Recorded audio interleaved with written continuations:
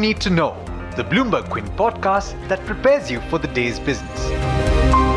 Hi guys, good morning. You're listening to the Daily Morning Podcast from Bloomberg Quint and I'm Alex Matthew. Here's everything you need to know to stay ahead this Wednesday. Today is the 9th of May. The big news from overnight was somewhat anticipated. In fact, President Donald Trump had already hinted about what he would do. Last night, he said that the US would withdraw from an agreement with Iran that was struck in 2015 to curb its nuclear program. He said that he would reinstate financial sanctions on the country, a move that is expected to cause fresh uncertainty in West Asia. WTI crude, after volatile swings, was trading slightly above the $70 per barrel mark last I checked.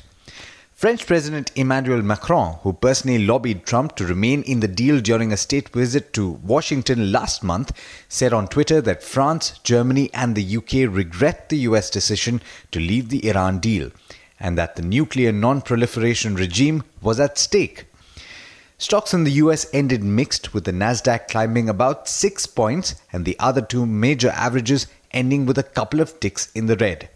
The early rises in Asia are also mixed, with the Nikkei and Kospi trading negative, down between 0.2 and 0.3%, and the Australian benchmark trading positive. On to news from back home. Lenders to Essar Steel have issued directions to New Metal Mauritius and ArcelorMittal India, enabling them to clear dues and become eligible to bid for the asset under the insolvency process.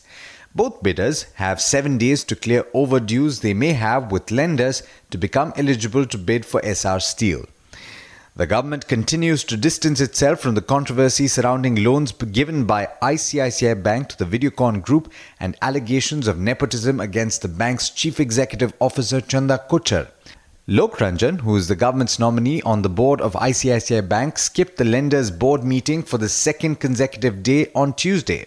Indian Oil Corporation has not revised petrol and diesel prices since the 24th of April because it believes that the recent surge in crude oil prices are on account of geopolitical issues that will not last permanently. That's according to Chairman and Managing Director Sanjeev Singh. Watch out for the IPO of Indostar Capital Finance that opens today. The company is hoping to raise 1,844 crore rupees, out of which 700 crore rupees is a fresh equity issue and the rest is an offer for sale by existing investors. Finance Minister Arun Jaitley has accused the Congress of fishing in troubled waters and adopting a fringe position over the issue of the impeachment of the Chief Justice of India, which he said will immediately hurt the party in the Karnataka elections. Vijay Mallya has lost a UK lawsuit filed by Indian banks seeking to collect more than $1.5 billion amid allegations that he committed massive fraud. Judge Andrew Henshaw in London yesterday said that the lenders, including IDBI Bank, can enforce an Indian court ruling that relates to allegations that Mallya willfully defaulted on about $1.4 billion in debt for his now defunct Kingfisher Airlines. Henshaw also refused to overturn a worldwide order freezing Mallya's assets. With that, it's over to Darshan Mehta for the trade setup for the day in India. Morning, Darshan. How's it looking?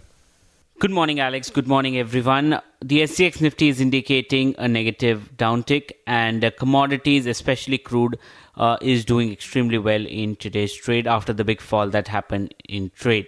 In terms of numbers, Eicher Motors is the only Nifty company that will report numbers today. But a lot of mid-caps that will report numbers today: Arvind, EID Parry, Federal Bank, GMDC, JSPL, Jubilant Life, OBC, Parag Milk, Syntex Plastic Technologies. In terms of numbers after market hours yesterday, SKF, Syntex Industries, Automotive Axle, Sadbhav Infra as well as Whirlpool reported strong set of numbers.